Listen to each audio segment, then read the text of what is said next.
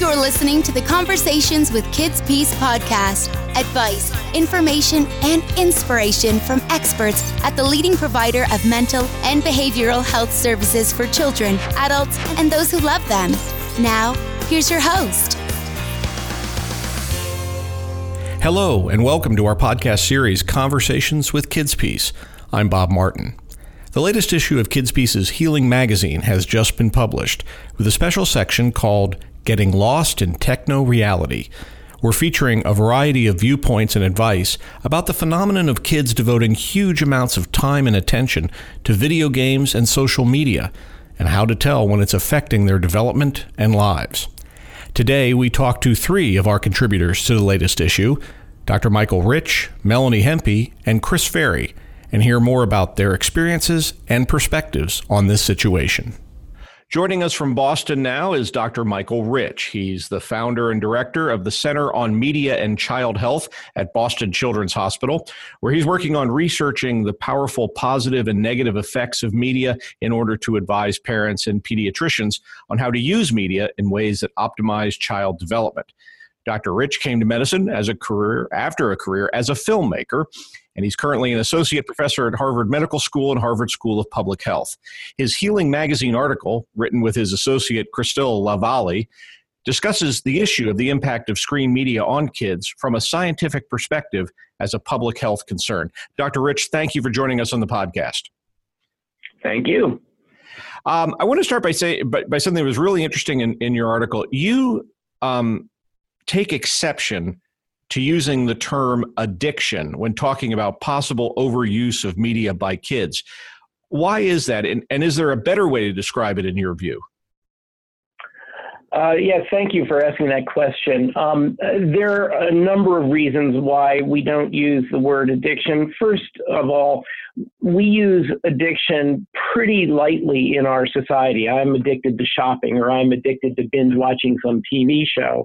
And the other end of that spectrum is that when we truly think about the word addiction or addict, we think of bums on Skid Row or junkies in a shooting gallery, not our 10-year-old who throws a hissy fit because he has to stop playing Fortnite and go to bed. And so I think that we have to really understand what's going on and use the nomenclature accurately and appropriately. In addition to this, with children, many of the mental health terms that are used with adults are not used for the simple reason that the child's brain is developing so rapidly and so comprehensively that you really cannot nail down a diagnosis as a fixed thing when you're dealing with the moving target of the child's developing brain.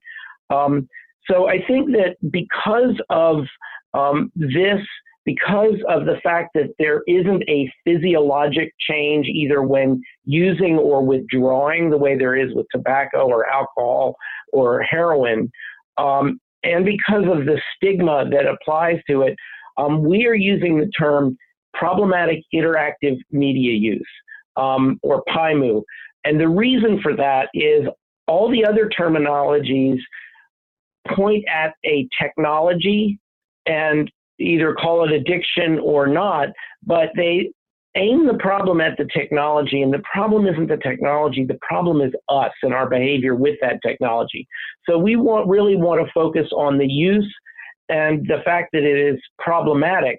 And what is the issue here is not the technology, because we're seeing it with gaming, with social media, with pornography, with binge watching videos. It is the interactivity of that environment that is bringing out this problematic use.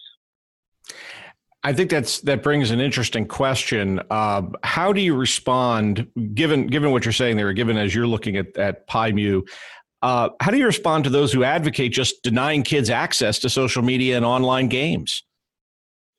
Well, for a practical basis, as a pediatrician and as a parent, it just won't work. When you deny kids something, they immediately develop a workaround. And so that's one reason, is it does not fit with child behavior. But another important reason is that unlike tobacco and alcohol and heroin, this is not something you can abstain from. These children need to learn to use the interactive space online to do their homework, to do research, to entertain themselves. But they need to learn to do it in a self-regulated way.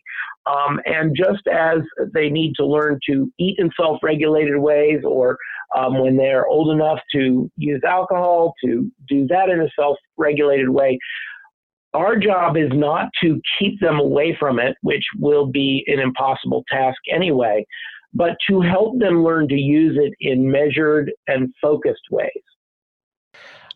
Your article notes, too, that your research is finding an interesting possible correlation between obsessive screen use, or what you call PIMU, and other behavioral health conditions. Can you describe what you think is happening there? Yeah, it's interesting. Since the mid-1990s, there's been a lot of discourse and debate in the medical community whether, this is a diagnosis of first video game addiction and internet addiction. And this debate continues on. And I think that, interestingly, because we now have a dedicated clinic that is taking care of these kids and characterizing these conditions and treating them. And as far as we know, we're the first that is set in an academic medical center that's really evidence-based, as opposed to kind of an alternative medicine approach, which has been found not to work. But what we are finding, interestingly, is that in every case, we are finding an underlying, already known to the medical community, already identified condition. Those kids who are using gaming obsessively, for example, very frequently have attention deficit disorder or other attentional problems. Kids on social media have anxiety disorders. And so what we believe we are seeing is not a new diagnosis or diagnoses, but in fact, known diagnoses that are expressing themselves or manifesting themselves in this new environment that may be subclinical in every other environment, but when placed in complete and total access to games, to social media, those problems rise to the front. So it's almost that it's a symptom or it's a syndrome, not a condition of itself. Exactly. You took the words right out of my mouth. I have to ask this question because I found your background to be so fascinating. You are a doctor who used to be a filmmaker. So you kind of have one foot in both the media and medical fields. And I'm just wondering, if you give us a view, what are some lessons that each of these worlds could learn from one another? That's a great question. I think what the medical field can learn from film is that all of human communication, whether it is communicating a problem that you're having to your doctor, or whether it is dealing with an issue with your family, all human communication centers on the narrative, the story. And so I think that what the medical field can learn from film is to listen and observe carefully, to read between the lines of what is being said, to really put together a synthesis of the whole story for the patient, instead of simply trying to focus on the problem that's presenting. And so I think that issue is absolutely essential to being a complete doctor. Now, what the narrative or film world can learn from medicine is really that it is through finding the authentic person within, that finding the truth in that person and getting intimate to it in all of its ups and downs and foibles is actually the most interesting thing. And it's not about explosions or special effects or, superheroes, but that truly what expands our experience from any kind of a story or drama or film is those things which draw us closest to what it means to be human. That's fantastic. I really think you nailed that. Exactly where the importance of narrative and the importance of understanding the humanity live. So, where do you see the center's work going, say, in the next 5 years? Well, we originally founded because what we were seeing is, and this was in the days where television was concerned, before the internet, mobile media, social media even occurred. But what we were seeing is that the issue of media use by children was becoming, or had always been perhaps, a values-based one. What's right and what's wrong, even the way we talked about the boob tube or the idiot box. What happens when you have a values-based argument is, first of all, everybody's going to have a very different value set, and they will argue as long as you will let them, and they will walk out with the same value sets. But if you can shift the dialogue to one of evidence of how we are changed by the media we use and how we use them, then you can come together with consensus around facts. And so part of our central mission has been to reframe this as a public health issue. And in fact, now that we are surrounded by screens and using them constantly, it's truly an environmental health issue. Media are like the air children breathe.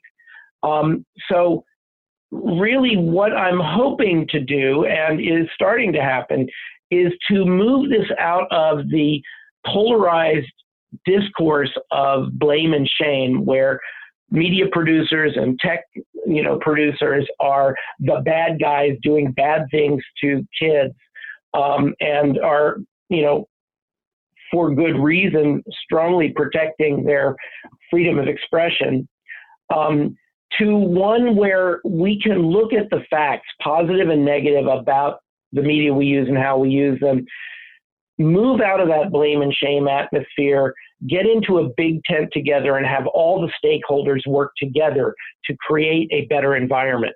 So what I am hoping is that we will be seen as a safe place for the Googles and Facebooks and Apples of the world to come to us and work with us to develop product and applications that are built as strongly on the science of child development and child health as they are on engineering and information science.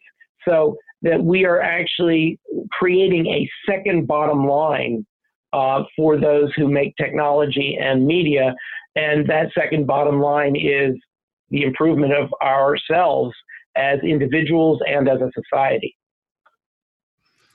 That sounds extraordinarily exciting, and I certainly wish you the best with that. And thank you for being with us today. We end each of our interviews on our podcast with our guests offering what we call a life hack. Now, we define that as like a piece of advice or a tip on how to do some task around the house better, or maybe just some inspiration that you find helps you get through the day. So, Dr. Rich, what's your life hack for us? I think for all of us, the issue with the media in our lives is not just what it's doing to us, but what we are not doing because we are doing it. And so my life hack would be to be fully mindful of our behavior, both with media and in all behaviors, understanding what we are giving up to be doing this, as well as what we are doing with it. So be mindful, and most importantly, be present. for yourself and for those around you. And one of the problems with our smartphones is it causes us to be connected around the world, but disconnected with those closest to us. Okay. Dr. Michael Rich is founder and director of the Center on Media and Child Health at Boston Children's Hospital, and his article, Children's Environmental Health in a World of Screens, is in the spring-summer issue of Healing Magazine. Dr. Rich, again, thanks for joining us. Thank you for having me. A quick note, if you've downloaded or subscribed to our podcast through iTunes, please don't forget to rate us and write a review there. We now welcome to the podcast on the phone from Charlotte, North Carolina, Melanie Hempe.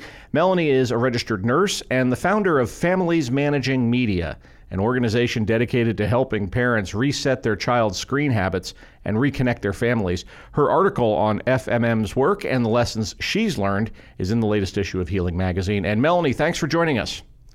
You're welcome. Happy to be here.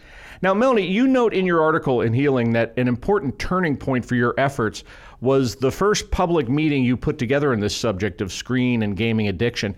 Can you describe that scene, what happened there?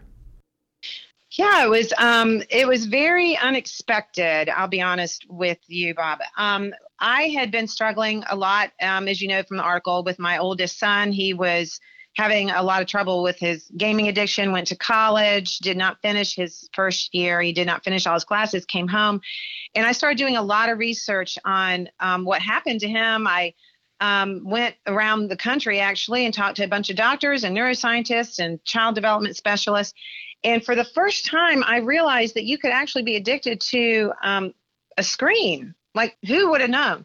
So what happened was we had been at our school. We had worked with a counselor at our school, and we were very close to some of the folks there. So I just mentioned maybe we should have, a meeting, and I could talk to some other parents that might be struggling with this because, I was okay being the only one, but it was kind of lonely thinking, oh, my gosh, I'm the only mom out here struggling with this.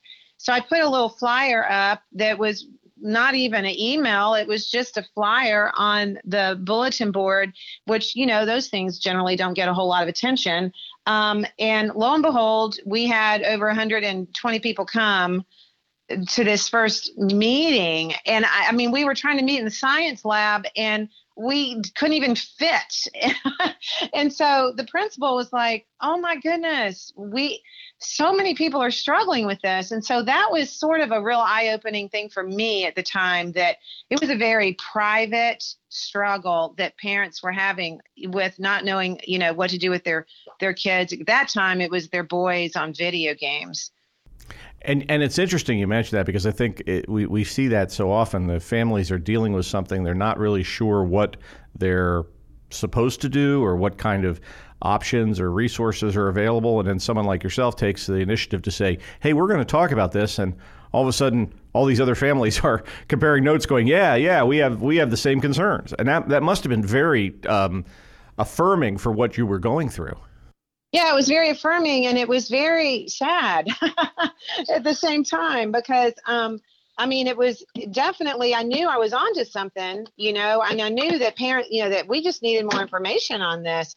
And the reason why is this is a very isolating issue, not only for the child, himself, but obviously for the family, because what happens is when your child is addicted to his screen, they're not out, with the family that much, even just day to day. So they're down in the basement, or they're up in their room, or they're in a quiet, dark corner somewhere, literally playing, because if they were in front of mom all the time, she would be shooing them off the device. But the way screens are in our life, and then of course now that they've gotten even smaller on our smartphones, it's easy to kind of hide and, out of sight, out of mind. And so when you have kids, they're supposed to be really loud and noisy, and you're supposed to hear from them all the time in your house. But when you have a gamer, they disappear for hours.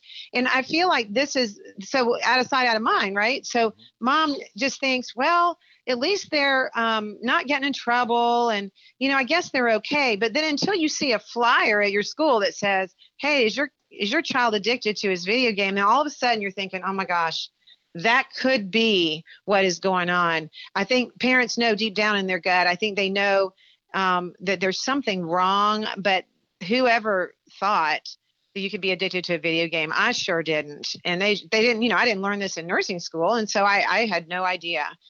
Now, in your opinion, is there a safe age to allow children access to smartphones or the online games?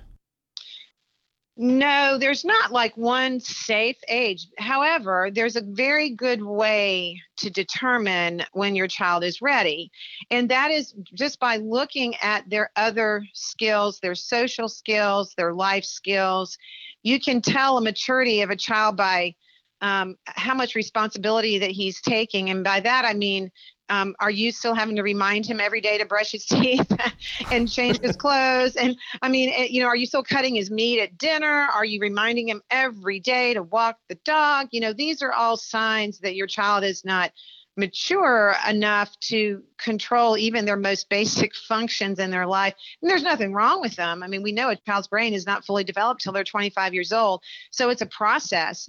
No amount of parenting, no amount of intelligence really changes that maturity. So you can have a very intelligent child, but they still are not mature enough to know when enough is enough and when to get off the screen.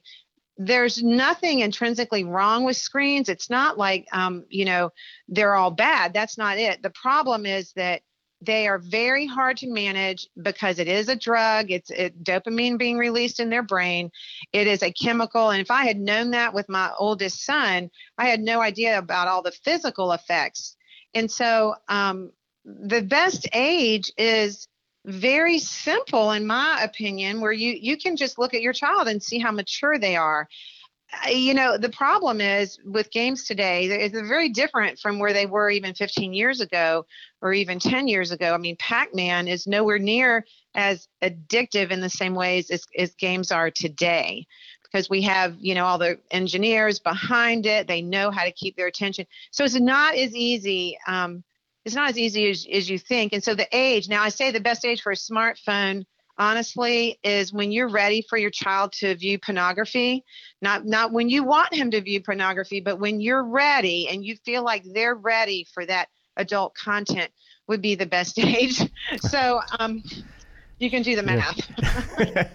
Yeah, well, you make an interesting point there about, the progress on the video games and the online gaming. There's a traveling exhibit now regarding the evolution of video games, which I happen to have a chance to go see with my family locally here. And the first room of it is all of the arcade games of my youth. And as far as the younger people that were with, it was almost like they were going to see, treasures from King Tut's tomb. Sure. But then as you went through the exhibit, you started seeing how they had advanced in the technology to become more interactive with the mental process of the player. And it having seen that and having read your article, I was really really impressed with how the two meshed. Let me ask you something else you allude to in the articles I thought was really interesting. So if you're a family and you're maybe seeking to limit the impact of social media or the internet on your children, how big of an issue is peer pressure among their friends who are active on social media? Oh, it's very much a big issue. It doesn't mean that as a parent you can't do anything about it. But it's a big issue, just like every generation has had an incredible amount of peer pressure around whatever the social issue was at the time, that the culture was dishing out, whether, it was drugs or drinking. And now it seems to be all this addiction to screens. And so what we recommend is that the parents, and myself included, I made so many mistakes, and I have 4 children. So the first one, I kind of had a rough and tumble start there. The next 3, I kind of wised up, and I have twins that are 13. And so I'm right in the middle of the peer issue right now. But what I know now is that I really don't care about peer pressure, right? So I know what's best for my boys. And I know that if I put them on social media right now, we'd be in a heap of trouble. They're normal boys. Just like my daughter, I ended up giving her a basic phone, and that's what she had till she was 18, and she did just fine. The peer pressure wasn't a really big issue. for us because we chose as a family to just treat it differently. And just like if your kid was allergic to peanuts, or if they're allergic to gluten or something, you have to go gluten free. I just tell my friends my kids are allergic to pornography, and and I don't really trust them, and that's okay. I love them to death, and that's why I don't trust them. And they need me to protect them. There is no way a child can protect themselves on social media. And social media was not designed for children. Social media is a marketing platform. And, it's awesome for that. It works really well for that. But kids can take it and do a lot of harm. So it's just like smoking back. I don't know if you remember back in the day when smoking was so popular and teenagers were smoking all the time. And they even had little patios at the schools, so kids could go smoke on the patios. I don't know if you remember this, but we thought, I have to say, I am old enough to remember that. So you remember that. So my point is, what were we thinking, right? So the minute that we found out that smoking was bad for us, we would not allow our kids to do that. What parent would allow their kid at dinner to just light up and smoke a pack of cigarettes? We would never allow them to. We don't care what their peers are doing. And that's how I feel about this. I don't want my child's brain to be rewired, which is now what we're learning is happening. Their brains are changing. All this exposure to screens is changing, especially a developing brain. You and I are already fully developed, and, so be it. But our kids are not. And as a parent, we have to just smile a lot and say, honey, no, I'm sorry. But we're not doing that. And we know there's a lot of peer pressure. And so what we'd like to do is have your friends over here. So I have friends over at our house all the time. It is not for the faint of heart. For moms and dads, you have to get a little more involved in your kid's life because it's easier to just let them think they're having a social life on social media, which we know they're not. We know that is not really a social life, and they're trying to pretend it is, and then they're getting depressed and anxious and suicidal, and it's just a disaster. So the answer is that peer pressure is not how we drive our family. We don't do things because everybody else is doing things. And we know that when a child is more parent-oriented rather than peer-oriented, they do better in every area of their life. Now, you and your group, Families Managing Media, have been going forward with its work for a few years now. What would you say is the most important impact that you feel that the group has had on this issue? The most important impact is that we are providing a voice for parents who were just really having a hard time finding their voice. We are saying what parents are really wanting to say, and that is enough is enough. This stuff is not good for our kids. We're going to limit it. It's not that we're going to run away from technology, but we're going to delay the dangerous technology and all that entertainment technology. So I think that's our most important thing, that we're providing a way for parents to, just have that voice within their own families. Now, if someone's interested in FMM or the work that the group is doing, how can they become involved or learn more about it? Well, if they're local in North Carolina, of course, we always need volunteers. We're working on just a grassroots effort to raise awareness and educate parents, and as many parents as we possibly can. We are not educating kids necessarily. We're trying to educate the parents so the parents can then, educate their own children. We think that's the best way to do it. So our website is familiesmanagingmedia.com. Of course, subscription to the website, and then, the volunteers, and then financial support. We are a nonprofit organization, and we are grassroots, just getting started with all of our funding. So, any sort of financial support is welcome, and that can be found on our site as well. Okay. Melanie, we ask each of our guests for a life hack. This is a piece of advice or a tip on how to do some task better, maybe a bit of inspiration. So what's your life hack for us today? Well, I love this question, and because I feel like we have the answer to this problem. There's so many people talking about the problem, and there's so many books and shows and blogs and in the news, and you just keep hearing all this stuff about the problem, but we feel like we really have the solution. And the solution is what I alluded to earlier in our life hack. I mean, it's like step back and look at the view. You have to understand what your goal is with raising kids, and it's not to to just make sure they have every little gadget, as soon as they can. That is not your goal. Your goal is to raise responsible, independent children who will grow up and be happy and successful. And we know from the Harvard Grant study that a 75-year longitudinal study about happiness, and they weren't sure what it was going to be 75 years ago, but now after they've done their study, they know that it's warm relationships. And the second thing is chores and hard work. I know that sounds crazy. So my life hack is to actually get back to your kids in their area of where they're building their grit and their follow through and their hard work, and start working on their life skills before you work on their screen skills. So if you could just put that on your refrigerator, let's work on our life skills before we work on our screen skills. The screen skills are so easy, and we think our kids are going to be behind if they're not on a screen. And I can tell you right now, every bit of technology that was designed today, all the brilliant technology that we have out there was not designed by people who played video games and were on social media when they were children. They were doing chores, they were working hard, they had strong family relationships and strong attachments to their family, and they were outside playing the way kids should be outside playing, solving problems, in the cul-de-sac and on the sandlot baseball yard. That's where our kids need to be.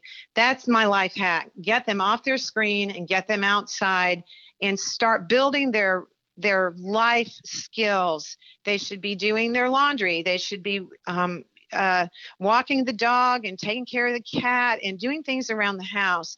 Those are the things that we need to focus on. I know it sounds really kind of simple, but it's very profound once a parent starts to understand what their job is, to help their kids do life first before 5 hours of screen time a day. Okay. Melanie Hempy's article, Rethinking Screens, Reclaiming Kids, is in the spring-summer issue of Healing Magazine. And Melanie, thanks for being with us on the podcast today. Thank you so much. Thank you. On this special edition of our podcast series, we're hearing from some of the folks who have contributed articles to the latest issue of Kids Piece's Healing Magazine.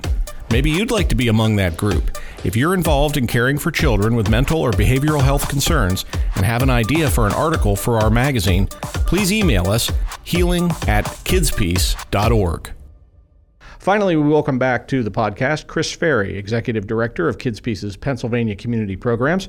When Chris shared with me his family's experience with what he called cyber detox, I knew we had to capture that for this special section of Healing Magazine.